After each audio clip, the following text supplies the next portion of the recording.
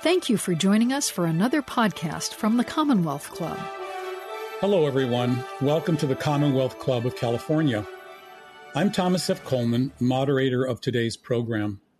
I'm the executive director of Spectrum Institute, a nonprofit organization promoting conservatorship reform. Many thanks to the Grown Ups Forum for hosting this program, which is titled Fee for All: How Judges Are Rating the Assets of Older Adults and Lining the Pockets of Conservatorship Attorneys. Our presenters today are Evan Nelson, Sharon Holmes, Rosalind Alexander Kasparek, Gloria Duffy, and Deborah Bookout. At the end of the presentations, we will have time for questions and answers.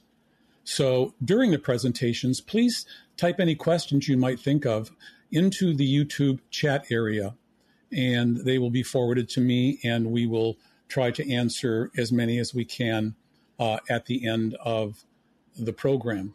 First, before we have our first presenter, I would like to take a moment to explain some basics of conservatorships. There are basically two types. One is a conservatorship of the person, the other is conservatorship of the estate. Today we're focusing on the estate type, where a petition is filed with the court alleging that the target of the proceeding, that is the senior or person with disability, can't manage their own finances without court intervention. It's a drastic step. It's supposed to be taken cautiously, but all too often it's taken prematurely or unnecessarily.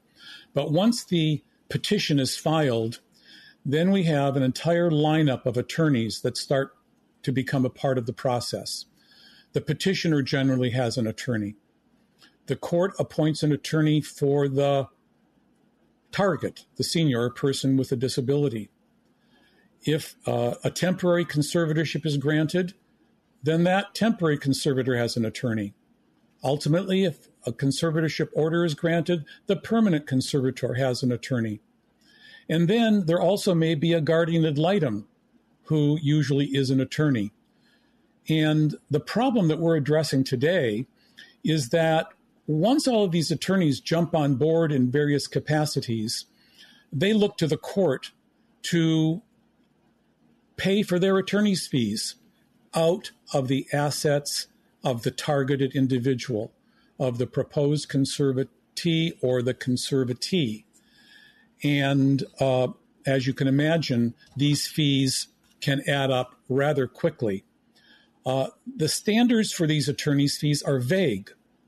The judges are pretty much doing whatever they want and often awarding excessive fees. There's no checks and balances or accountability because of what I call a go along to get along, mutual back-scratching culture of the attorneys in the probate court. One day an attorney might be representing a proposed conservatee. The next day, in a different case, they may be representing a petitioner. On another day, they may be representing a conservator, or they themselves might be a guardian ad litem. So if, and these attorneys all know this, if they raise objections to the fees of another attorney, this could come back to bite them in another case where their fees are challenged. So all too often, nobody raises any objections to any of the fees whatsoever.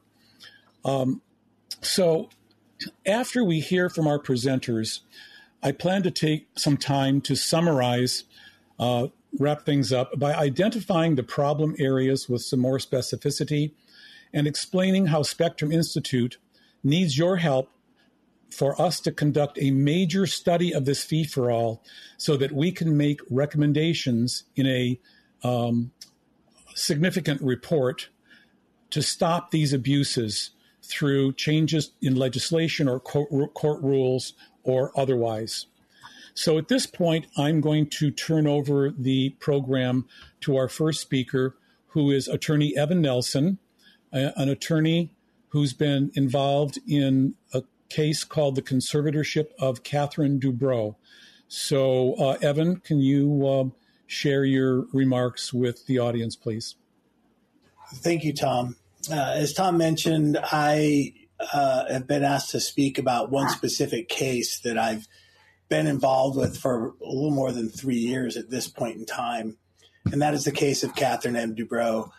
A little bit of a background for Catherine. She is 94 years old.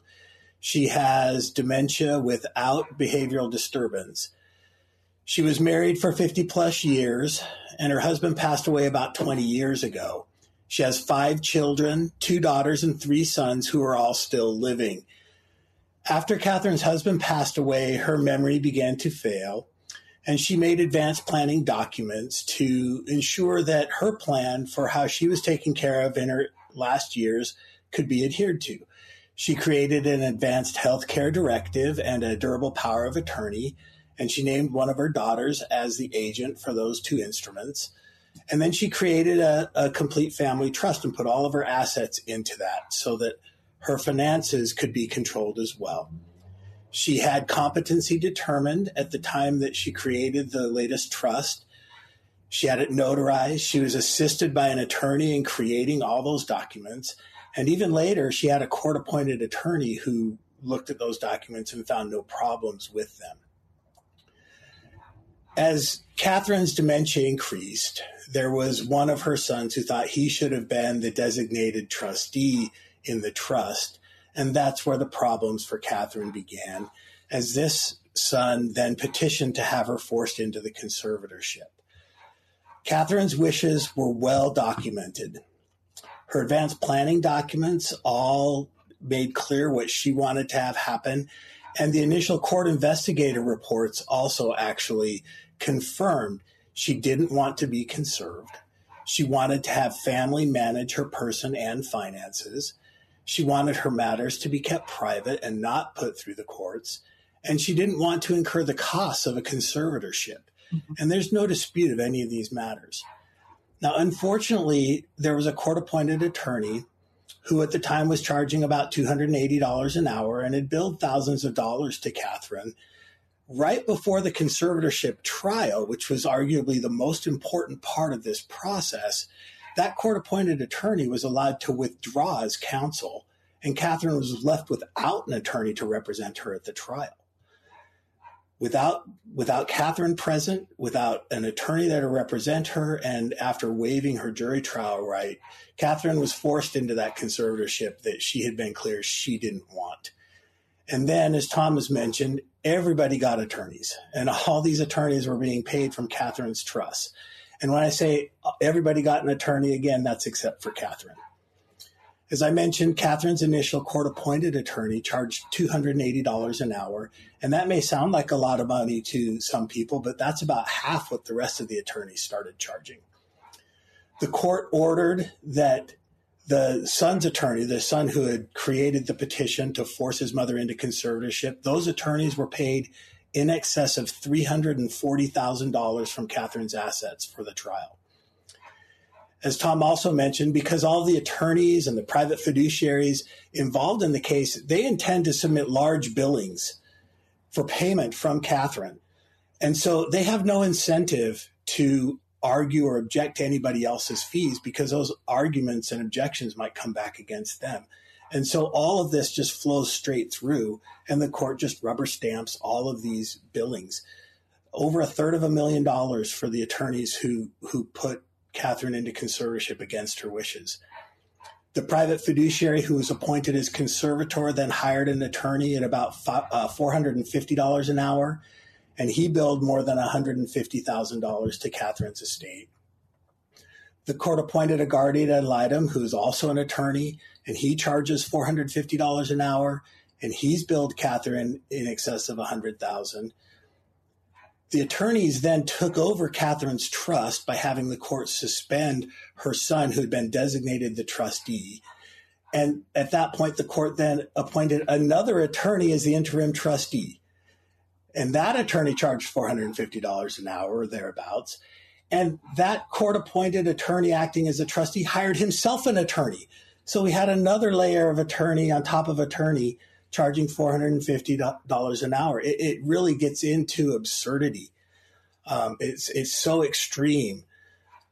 So this is the point where I was hired and I was brought into the case. When I came in, there were 4 lawyers and a private fiduciary, all fighting against Catherine and her four of her 5 children. And they're all being paid by Catherine. And at the same time, Catherine doesn't even have a lawyer. And then when I got involved, the attorney guardian ad litem decided he needed an attorney too. So he hired another attorney.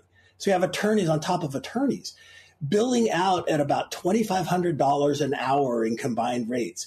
And they all showed up to everything. For instance, the trustee and his attorney, they showed up to conservatorship matters that didn't involve the trust. No reason for them to be there other than to collect an additional $900 per hour from Catherine. So at one point, there were 6 attorneys costing Catherine about $3,000 an hour, and they were all fighting against Catherine's rights and wishes. That's what I was trying to do, was fight for Catherine and fight for Catherine's rights and for her expressed wishes. The court finally did appoint an attorney for Catherine after about 2.5 years of the operation of the conservatorship.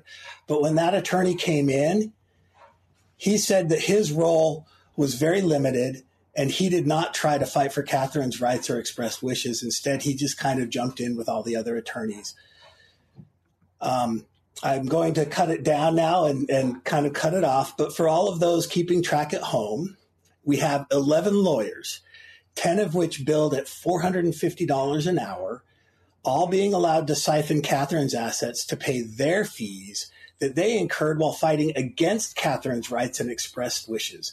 The total amount of attorney's fees in this one case is now close to $1 million.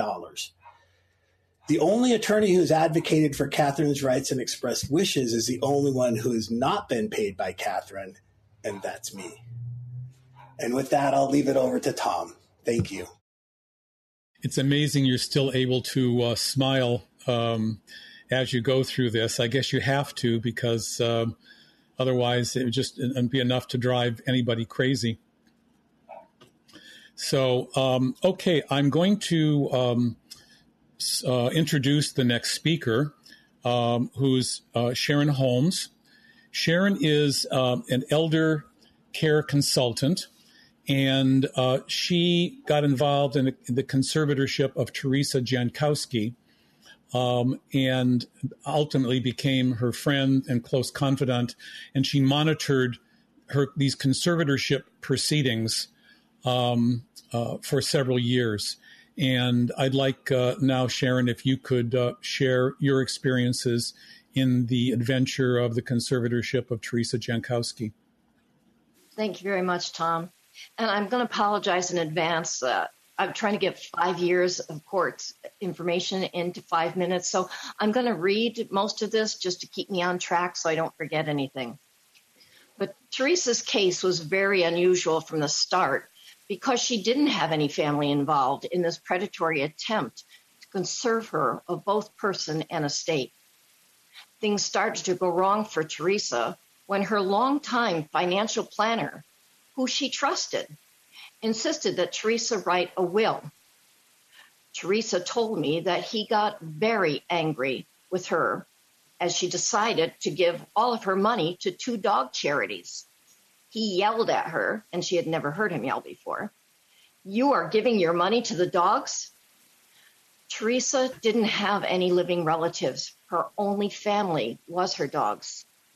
That is when I believe he concocted a plan to get the money for himself, knowing that she had no one to challenge him. He brought in a fiduciary that Teresa didn't even know to, quote, manage her money. They claimed Teresa wasn't paying her bills. We later got a hold of her records and found out that she was actually paying all of her bills early. But that fiduciary quickly took control of all of Teresa's money, stopped her from getting any mail, and only gave Teresa a few dollars a month to spend. Teresa was devastated, scared, and didn't know who to trust.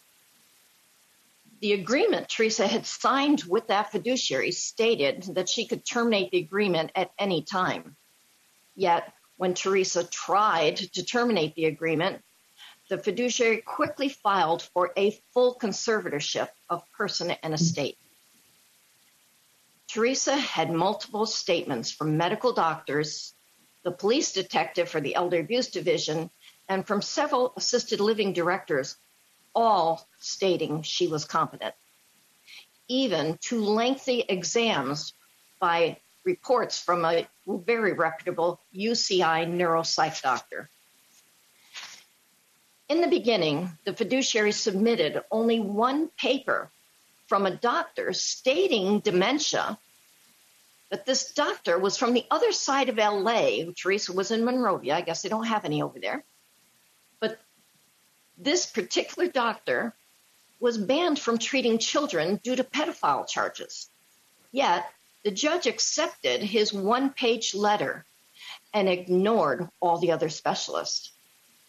This paper was also used by the nurse at the assisted living property as proof of dementia. Ironically, the property Teresa was living in was assisted and independent living, was not licensed for dementia. If that was a legitimate document, like a California 602 physician's report, it would have been illegal to have Teresa living in that building. And the nurse at the property knew that. She eventually got fired. Teresa had hired her own specialist, an actual elder law attorney. Yet the judge removed him from the case and appointed an 82-year-old attorney with a work history in the banking business. His work record didn't show any elder law experience. He worked for big banks in Pasadena. He told the judge on his first day in court, "I believe my client needs to be conserved." Isn't that against his oath? What happened to his obligation to defend his client's wishes? The judge accepted the dementia diagnosis from the doctor with the pedophile charges and took away Teresa's right to hire her own attorney. Sorry here. The judge let this case go on for about 5 years. In the end, the original fiduciary who filed the charges against Teresa removed herself from the case to work on a famous celebrities case that is currently in the news. Yet the judge allowed her to appoint another person to try and conserve Teresa. This judge allowed all of them to bill Teresa's estate. The first fiduciary's attorney stayed on the case and continued to bill. The new fiduciary brought her own attorney. So now Teresa was paying for the 82-year-old attorney the judge appointed, all the expenses for the first fiduciary and her attorney, and all the expenses for the second fiduciary and her attorney. And the second attorney the judge appointed for the 82-year-old quit. The judge also left the case, but not until he approved payment in full for all of their buildings from Teresa's account. That is 6 people all digging into Teresa's modest estate. This judge also wanted the attorney Teresa had hired to return his a year's worth of billings. Teresa loved her attorney. He was the only one she wanted to get paid. Tom Coleman estimated the legal fees alone are about $350,000. This is legal theft against the elderly. Teresa was not rich like most people who are victims of predatory conservatorships. Her starting estate was only about $800,000, mostly the sale of her home. The judge allowed this charade of a conservatorship to continue for many years. Yet, in the end, he reluctantly appointed the fiduciary that Teresa and her original attorney, Al, had wanted from day one. So all of this was unnecessary.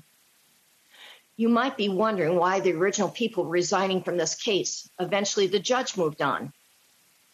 The case headed in the right direction when I spoke up in court, and I told the judge I was reporting what was going on in his court to the FBI and the OCC, the Office of the Comptroller of the Currency, because I believed this was a part of a third banking scandal. The first scandals were in the branch offices creating fraudulent checking accounts. The second was in their loan division, charging rates and fees and docs after the docs were signed. They were fined billions. This third scandal, which had started to be investigated, was the Wealth Management Division. I believe this case was never about Teresa's money, but the overreach to get control of her person so they could keep her from being able to testify against the bank, and a gross overreach by her financial planner. This may seem to be too unbelievable, but when you put it in the context of the corporate greed at that time, it was make money at all cost, and we will look the other way. When I called the FBI, I told them I believed what was going on. I also told them Teresa worked her entire career for the FBI. She was one of them. She started in the mailroom at 17 years old and worked her way up to managing 3 floors in LA of the FBI. This was the game changer. Sadly, Teresa died this past October 18th. I told her before she died that her suffering in the last 5 years would not be in vain. I reminded her of Tom Coleman's words years ago when he said at a conference, "Remember the name Teresa Jankowski. She will change the way conservatorships are handled in this country." I pray that day is soon. This case should have never been filed, and you can see Teresa sitting here beside me. She was a wonderful woman and never deserved any of what was happening to her. She deserved a content retirement and instead suffered the last 5 years. Thank you very much.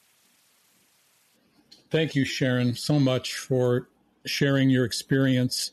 I had the pleasure of meeting Teresa and having lunch with Teresa and Sharon, and we went to the zoo out here in Palm Springs. And I told her also that I would make sure that what she was going through was going to be told to the world, and that, hopefully her experience would merge with those of others and help cause reform. And the conference that I mentioned her name at happened to be it was in 2018 in Seoul, Korea, the World Congress on Adult Guardianships, in which I also chastised the Chief Justice of the Supreme Court of California and the California Judiciary that in so many other areas have been progressive and helped bring about reforms and justice and so on.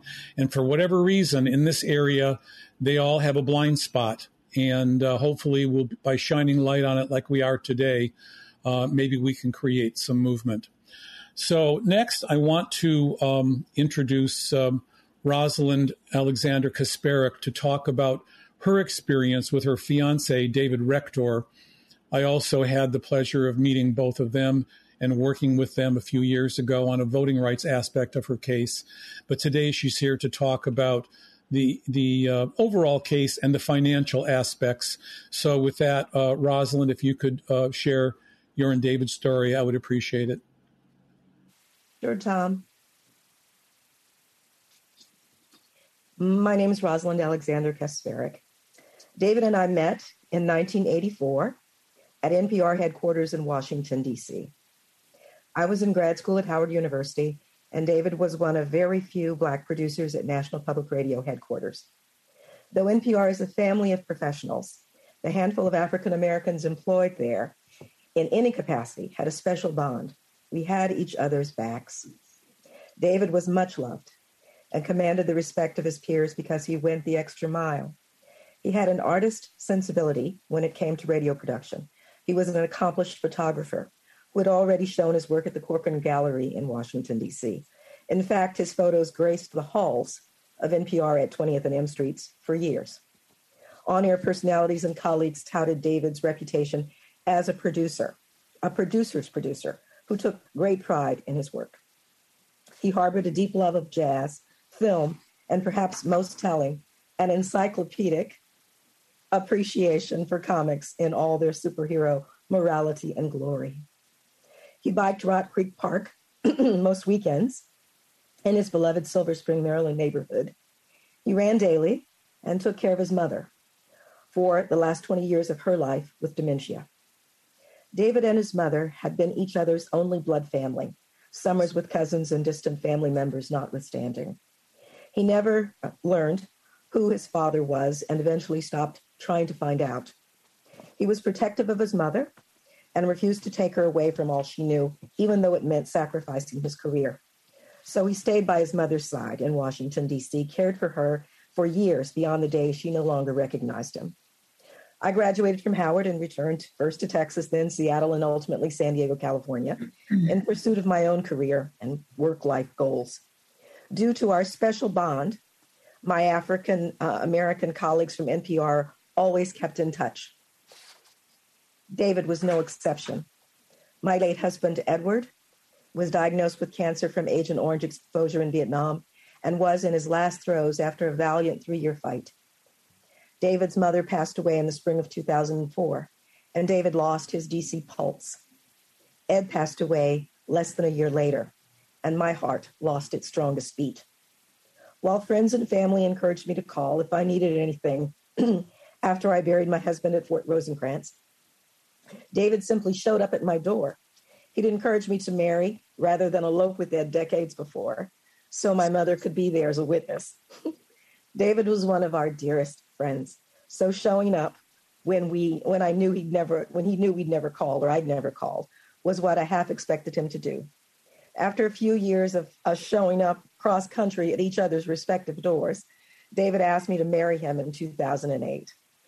He left his 30-year career at NPR, planning to find a new way into the film industry in Los Angeles.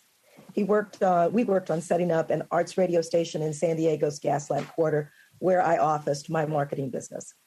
David cashed out his 401k, gave away everything he didn't want to carry to California, and took his lump sum to Wells Fargo, where he told the banker to name me as the beneficiary on his accounts. Well, I thought it was sweet that he wanted me to be able to use his money should we ever need it. I encouraged him to see it as savings. David wanted to wait to get married until he found his second career. Ed had left me a comfortable nest egg, and David and I were still both ambitious, healthy, and eager enough to check a few more career dreams off our list before retirement. On a sunny March morning, David was reading the comic strips in one of the 3 newspapers he bought habitually every day at the corner store at Point Loma. I was preparing breakfast before we headed into the office. David was laughing, and then he wasn't. He grabbed his chest and nearly fell as he tried to stand from the dining chair. I had lived through one heart attack with Ed, so I knew. I told David to lie down and dialed 911. He said it hurt too much as he stumbled out the door, telling me he'd meet the ambulance at the curb. We sat on the curb across from the waterfront, and David told me he was glad I was with him. He was bent over in pain and could barely speak. I told him there was no other place I could be. I'm a given, I said. You're given. The ambulance took David to the closest hospital, UCSD. I followed in the car, as I had innumerable times with Ed, to hospitals all over North County. David had only been in San Diego for 8 months. I got to the hospital and got my first shock. We weren't married yet, so I had to wait to be with David. I was asked who David's next of kin was. I gave the admitting nurse the name of David's cousin. When I was finally allowed to see David an hour or so later, he was hooked to machines, weak, but in fantastic spirits. He joked with me, told me he'd be fine, and in fact, the doctors concurred. He'd had an aortic dissection, they explained. Corrective medicines were being pumped into his system, and his vitals were being constantly measured. They found a tumor in a kidney during the CAT scans, and they thought it was the culprit. Although UCSD kicked everyone, even spouses, out of intensive care at night, David got better for the first 2 days.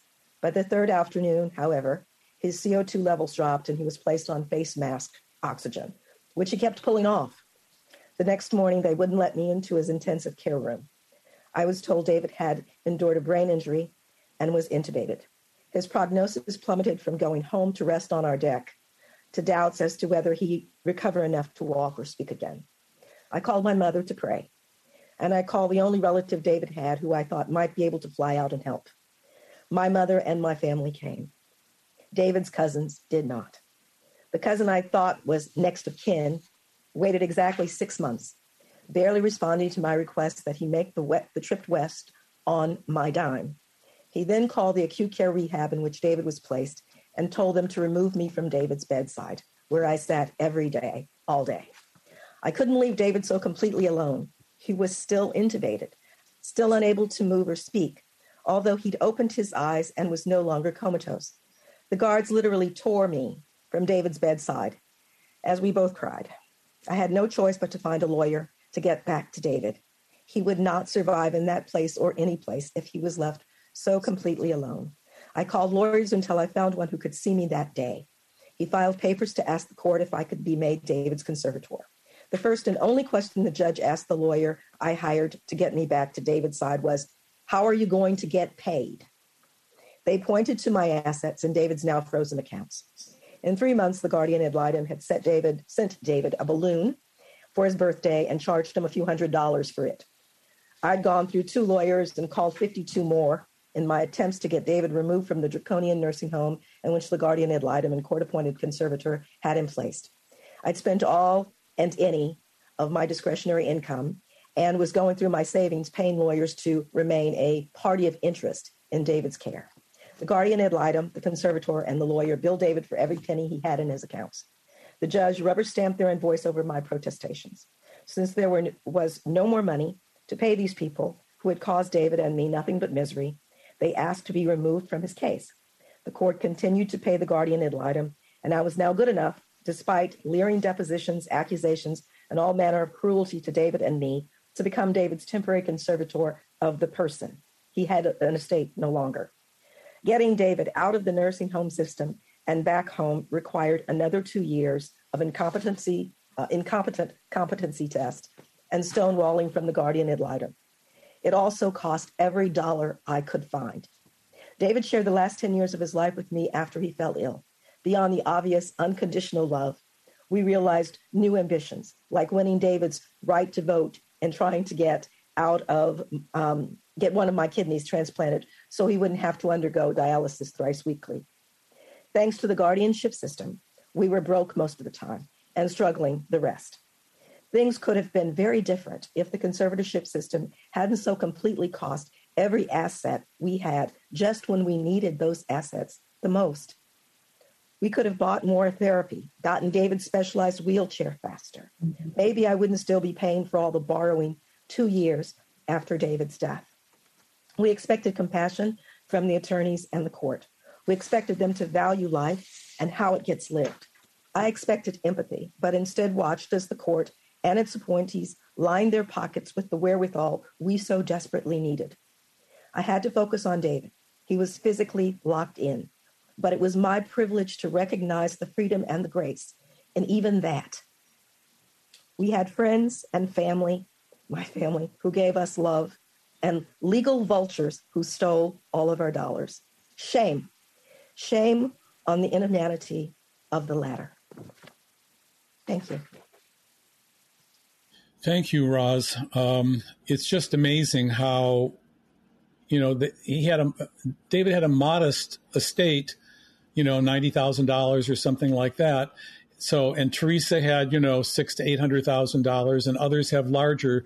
But the system seems bent on draining as much of the assets as possible. Roz wasn't good enough to take care of him. She would have done it free of charge, and they could have used that money towards David's care. But no, she became good enough only when there was no money left.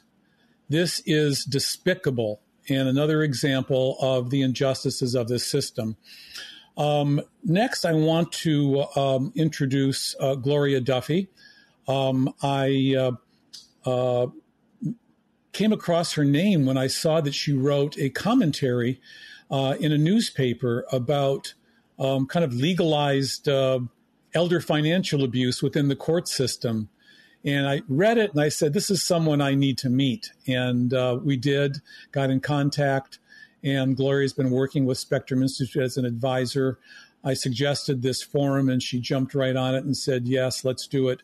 So Gloria has her own story to tell about her experience with her mother's conservatorship and this fee gouging, asset draining monster called conservatorship. And so I'd like to turn it over to her now to share her experience. Well, Tom, thank you. And thank you for putting this panel together. I'm so sorry to hear all of these stories. Just each one is so heartrending. I'm not going to be quite as organized, I think, as some of the other panelists, but talk a little bit about a different angle on the conservatorship story. The focus has mostly been on abusive conservatorships established perhaps to gain access to conservatees' assets. I'm going to talk a little bit about a different angle, which no less illustrates the problems with courts and attorneys and the fee-for-all phenomenon, as Tom has identified it. So a different kind of a case. What if a conservatorship is needed? What if, for example, family members who are trying to take good care of someone who's very elderly with life-threatening health issues that are not being addressed, with hoarding, with other dangerous living conditions, misappropriation of their assets going on, tax issues, possibly tax evasion, possibly illegal activities. What if family members are trying to protect someone consistent with their existing estate plans to try to uphold it and respect it? So what if multiple attempts to address the situation directly through collaborative means have failed to elicit cooperation from family members or others who are involved in undermining someone's well-being or estate plan? What if a conservatorship is sought? What if there's an ethical and upstanding and a court-appointed attorney who is an ally for the family members trying to do the right thing? And not churning and in fact minimizing their charges and so on.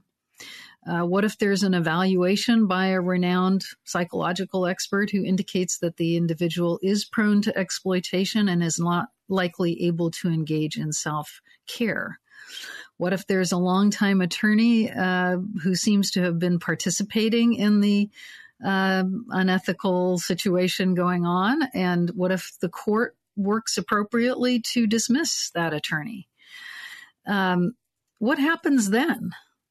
Well, it's basically the same story of fee for all, even when the needs are clear and the ethics of those involved in pursuing a conservatorship are good.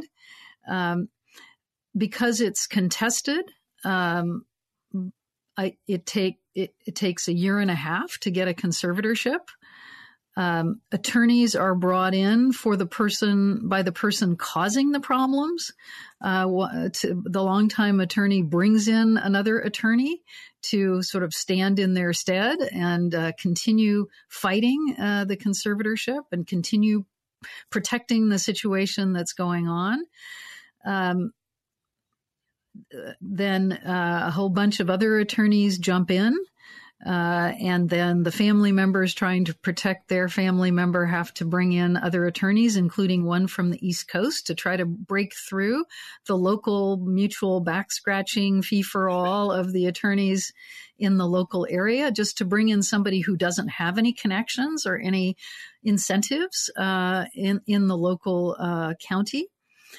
And this goes on for a year and a half.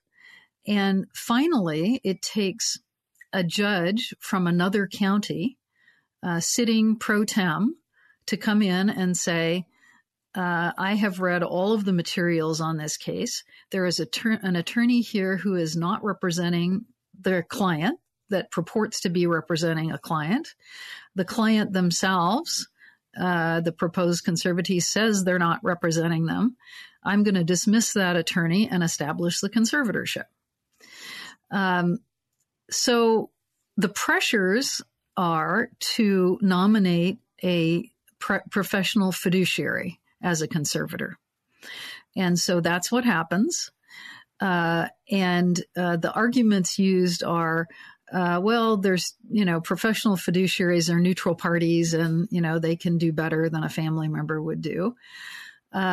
what happens then is that the fiduciary is negligent and allows the conservatee to do things which end up with her having a fall and breaking a bone and so on. And so finally, that person is after, taking quite a bit of money, is replaced by a family member.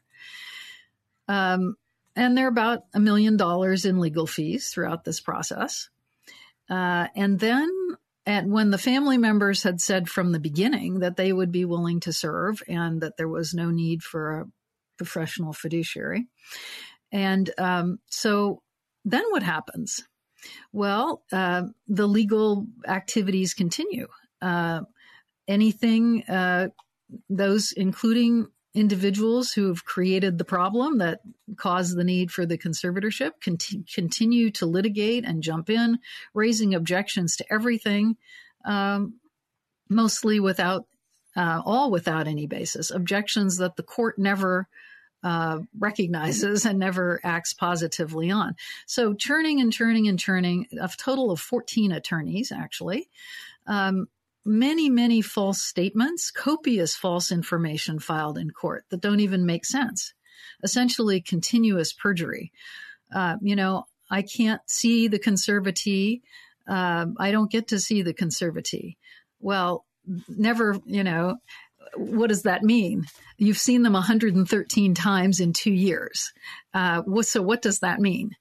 And so constantly having to sort of bat away these specious and statements where perjury takes place in the court, because none of them are actually true or verified in any real sense. So once I wrote that article that Tom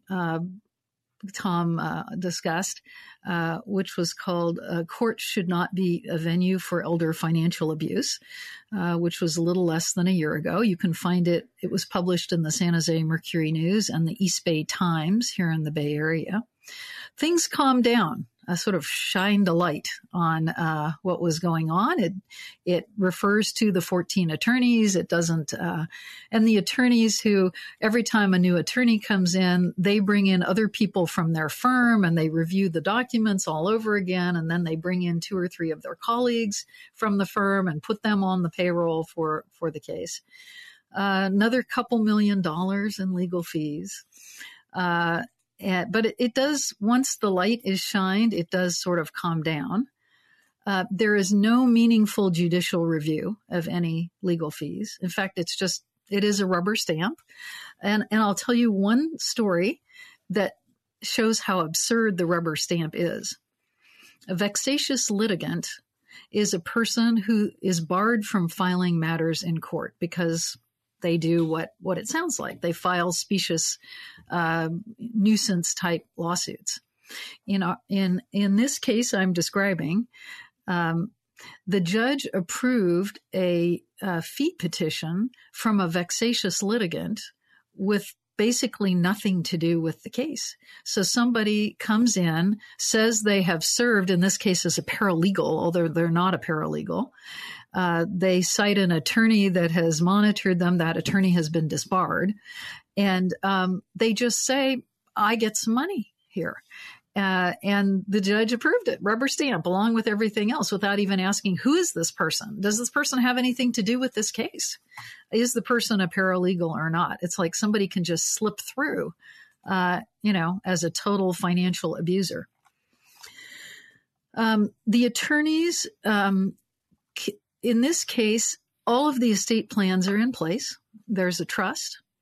Their assets are not only in the trust, but they've been gifted. They've been placed in limited liability companies, shares of which have been gifted to the heirs.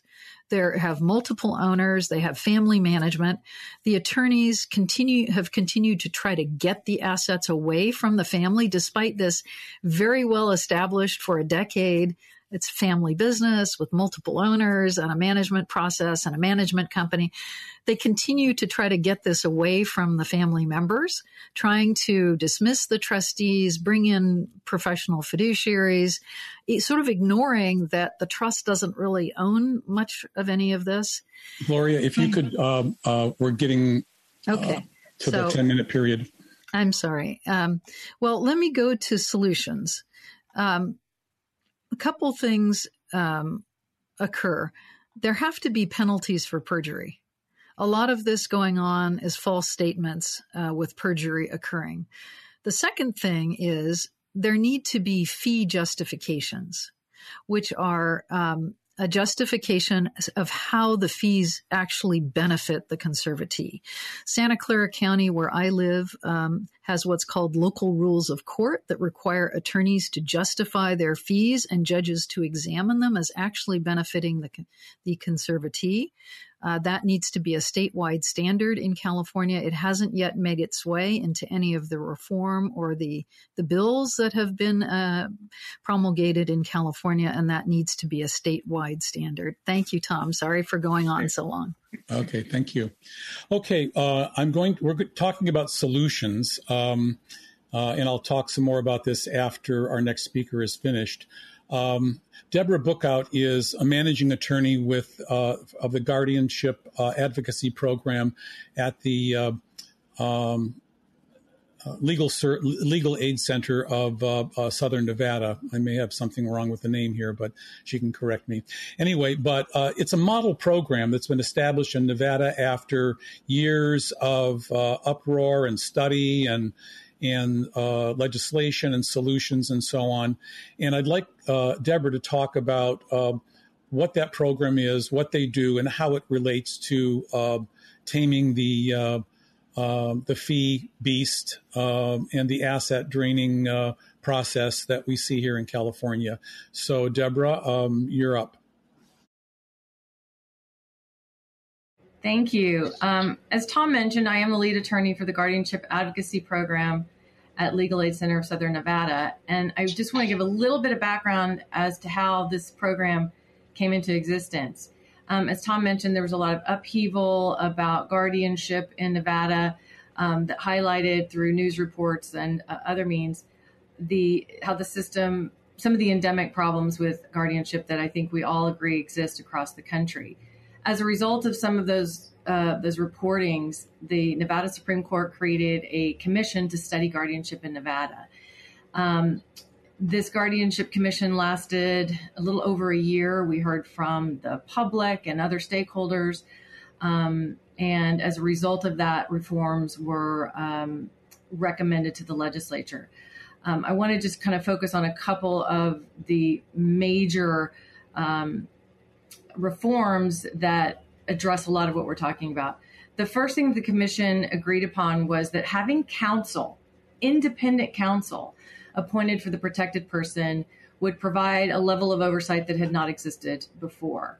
And then having that counsel appointed at the outset could address some of the issues that we heard throughout the commission, including the payment of fees that were exorbitant, unreasonable, simply didn't benefit the protected person and resulted in draining the assets of the guardianship estate. So as at the end of that commission, one of the recommendations was to have counsel mandatorily appointed at the outset of every guardianship. And the Nevada legislature, in fact, did pass that bill.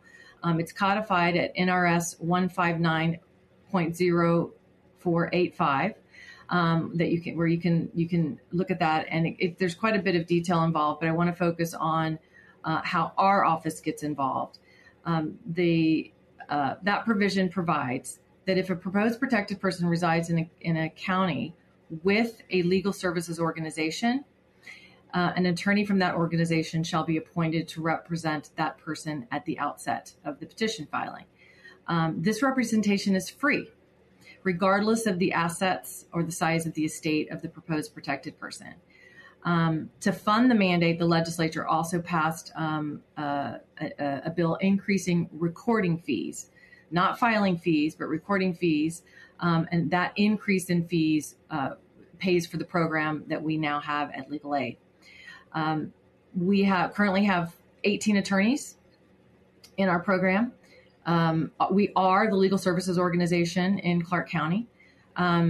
14 of those attorneys represent adults in guardianship, and 4 attorneys represent minors in guardianship. Again, our representation of all of these folks is free. We are salaried employees from Legal Aid. We do not bill our clients for our representation.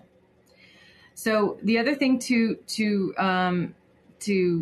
remember here, or what I think is important to understand, is we're advocates. We are not guardians ad litem. We advocate for the wishes of our client. We don't argue their best interests. We argue what they wish and what their preferences are. If they cannot communicate their wishes to us, we remain in the case regardless and protect their rights throughout the life of the guardianship. So getting to fees. Again, regardless of whether our client's assets are $7,000, $10,000, or $1 million, fees cannot be awarded from those assets unless they're considered reasonable. One of the other big reforms that came out of that commission was a provision specifically addressing what the judge's responsibility was in awarding fees, and outlined all of the factors that the court must consider before awarding fees from an estate. So when an attorney files a request for fees, whether that's the guardian ad litem who might be an attorney, whether it's the attorney representing the guardian, we review those fee statements under that provision and determine whether there's an opposition to be had. Another thing about this provision is that it made clear that if someone wants to appear or hire an attorney in a guardianship matter, and they want those fees paid from the estate, they must first file a notice of intent to seek those fees prior to asking for approval of them. If they do not file a notice of intent to seek fees, then they don't get to ask for those fees later. In that notice of intent, they must explain the compensation agreement and outline why an attorney is necessary in this case, and also identify any other rate keepers in the office or in the law firm that might be involved in the case. So that's the first thing. If they file the notice of intent and they outline all of the things I just described, they can then later seek fees. That's where we review the fees line by line, each item entry, and determine whether under the statute those fees are reasonable. Some of the things we see a lot of are excessive rates for what would be a pro forma petition. We've had attorneys bill at the rate of $600 an hour for a guardianship case in which no one's objecting. There are no family members, except maybe the one person who's petitioning for guardianship. There's no estate. There's nothing complicated about any estate planning, and the estate is maybe $10,000. We would argue that's an unreasonable rate under the provision. Maybe that attorney spent 4 hours drafting a pro forma petition. We would argue that that's excessive. Maybe that attorney block billed for a lot of their tasks. That's not allowed under the statute. We would argue that that's not reasonable. Or maybe they billed for clerical tasks or administrative tasks, which is also not billable under the statute. So our provision in Nevada is quite specific about what is reasonable or what the court can consider as reasonable or not. So it gives us, the attorney for the protected person, an awful lot of ammunition when it comes to opposing egregious fees, which we see a lot of. So Tom had asked me to talk about whether this our involvement and our reforms have had a chilling effect on fees or outrageous fees in guardianship. And the answer to, I think I cut out when we were talking about whether our involvement and the provision had a chilling effect. And the answer is yes and no. We still have to fight unreasonable fees, but many attorneys have sort of gotten on board with the new way of doing things. They've reduced their rates generally. They no charge many of the sort of, clerical tasks, and they seem to sort of tighten up their fee statements. So that we have had some successes in that regard. When it comes to the judges, a little bit less success if we get pushback from the attorneys. We also have attorneys who are open to negotiating a reduction in fees. So although we've had some successes, we have not had as much as I would like. And to date, we have not had any successes on appeal, but we're still looking for that case that will give us some good guidance from the Supreme Court. Okay, we have a question, and I'm going to try and make my concluding remarks answer the question. The question is, what are the next steps, and how do we elevate this issue to get some real action? So the answer is we have to go beyond the individual stories like we're telling here.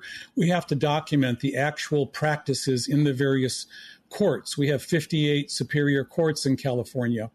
And so we need to do a major study, and where we document the practices, we document the egregious fee awards, excessive fee awards, and take a look at the existing laws that allow this to happen, and then come up with specific solutions that can move us beyond this fee-for-all situation into a different territory. One, I think, is, and Spectrum Institute wants to do that. I estimate it'll take me personally at least 300 hours of my time in this study, along with, this will probably be 10 months to 12 months study. We would have interns and then other volunteer lawyers as a part of this. So we need to raise $30,000 in order to launch this study. As soon as we have that, we'll launch it and we'll jump right into it. And you can go to spectruminstitute.org, where you can read more about what we do, and there's a donate button there, and if you can email me and we can talk more about it. But the specific proposals, one, we need a Nevada-style program to be authorized, that each county can authorize such a program here. The legislature should do that. And then at least we get rid of the fees for the court-appointed attorney. Second, we need to have in those counties that don't do it, the court-appointed counsel fees for the conservatee or proposed conservatee should be the same, regardless of whether the county is paying for it or whether it's coming out of the client's assets. Right now, the court makes the client pay $250 an hour in Los Angeles when they're paying for it. But if the client doesn't have assets and the same types of legal services paid for by the county is at $125 an hour. So the court's more concerned about conserving the assets of the county than it is about the conservatees. There should be no higher fees being paid for the adversaries than for the client's own attorney. So if the client is being forced to pay their attorney $250 an hour, then nobody in the case should be able to get paid any more than that. The petitioner's attorney or the conservatorship's attorney should not be able to get paid more than that. We also need a Medicare-style control system on hours and rates. Just like doctors don't have to participate in Medicare, they choose to if they want to. And when they do, they have to go by the rates and the rules and the hours and all of that for procedures. Well, the same is true for conservatorships. Attorneys don't have to be a part of the conservatorship system. It should be a privilege, not a right, and if you're going to be trying to get paid from the assets of the conservatee. So we need to look into that. Also, right now, the conservator is stuck with the attorney appointed for them, mostly, rather than one of their own choice. But the conservator or the temporary conservator gets to choose their attorney, the highest paid attorney in town. There should be a panel for attorneys from which they're chosen at random to represent conservators and temporary conservators. And that would help bring some controls into the system. Also, a petitioner's attorney's fees are often awarded without proper scrutiny because the judges don't have time to do it. The judges don't have time to do anything. Their dockets are overloaded. There should be a neutral agency to which the attorneys submit their fee claims, and that agency would then review the fee claims objectively and make a recommendation as to what's appropriate. And any objectors could submit their objections. If there needs to be a contested hearing on it, it should go to arbitration, not take up the court time on this. And so these are some of the, out-of-the-box type thinking proposals that we need to put on the table, because right now it's just going to continue in the same pattern indefinitely until we come up with, solid evidence, solid proposals, and then we have to have a major push by all of the people here and all of our allies and so on to bring this to the media attention and to get some legislators on board and finally shake up the status quo, because the status quo is just going to keep eating up the assets of these estates unnecessarily. So how do consumers find out about attorneys who are exploiting elders through these practices? Well, generally, it's hard to do. Consumers aren't going to find that out because nobody's going to be telling on them. And if they do, then people are afraid to name names for fear that they would be targeted with a defamation lawsuit. So I'm afraid that we're not going to really get too much of that information. Let's say another question. The legislation in Nevada sounds like a good model for at least a first layer of reform. What can we do to help? Okay, we've had some legislators, Evan Lowe and Senator Laird and Senator Allen, who sponsored legislation last term for conservatorship reform. So I think since we already have their ear, we need to convene some type of a meeting with their staffs and then with them about this problem, and at least start educating them on it. I think get them to watch this forum, to hear about these cases, and to read some of the literature that we have. And then I think this may have to wait until this solid study is done that's unassailable, that can be the foundation for the legislation. But in the meantime, I have asked Senator Allen to include in a bill that's pending the authorization for counties to adopt a Nevada-style legal defense services program in conservatorships to be funded by filing fees with filings with the county recorder. And I've started doing some research in that area. So at least that request has been made on a bill that if it's added and amended, this could go through and be enacted within the next few months and go into effect within a year. So we've already started planting the seeds and starting the process, at least in that respect. So again, I call your attention to spectruminstitute.org. Please go there. You can read all of our publications. You can learn more about this. Email me at tomcoleman@spectruminstitute.org if you have any questions on this. If you're watching this later on YouTube and want to submit a question, you can email me. Or if you have any suggestions for us to consider for the reforms, please do so. Email me and we'll add them to the agenda for consideration. So with that, I think we're about, I want to do my closing remarks. Our thanks to today's speakers and to all of you who've tuned in live. This concludes our program for today at the Commonwealth Club of California. Thank you all. You've been listening to the Commonwealth Club of California. Hear thousands of our podcasts on Apple Podcasts, Google Play, and Stitcher. If you like what you've heard, please consider supporting our work and help us bring 500 programs a year to listeners like you. Go to commonwealthclub.org/donate.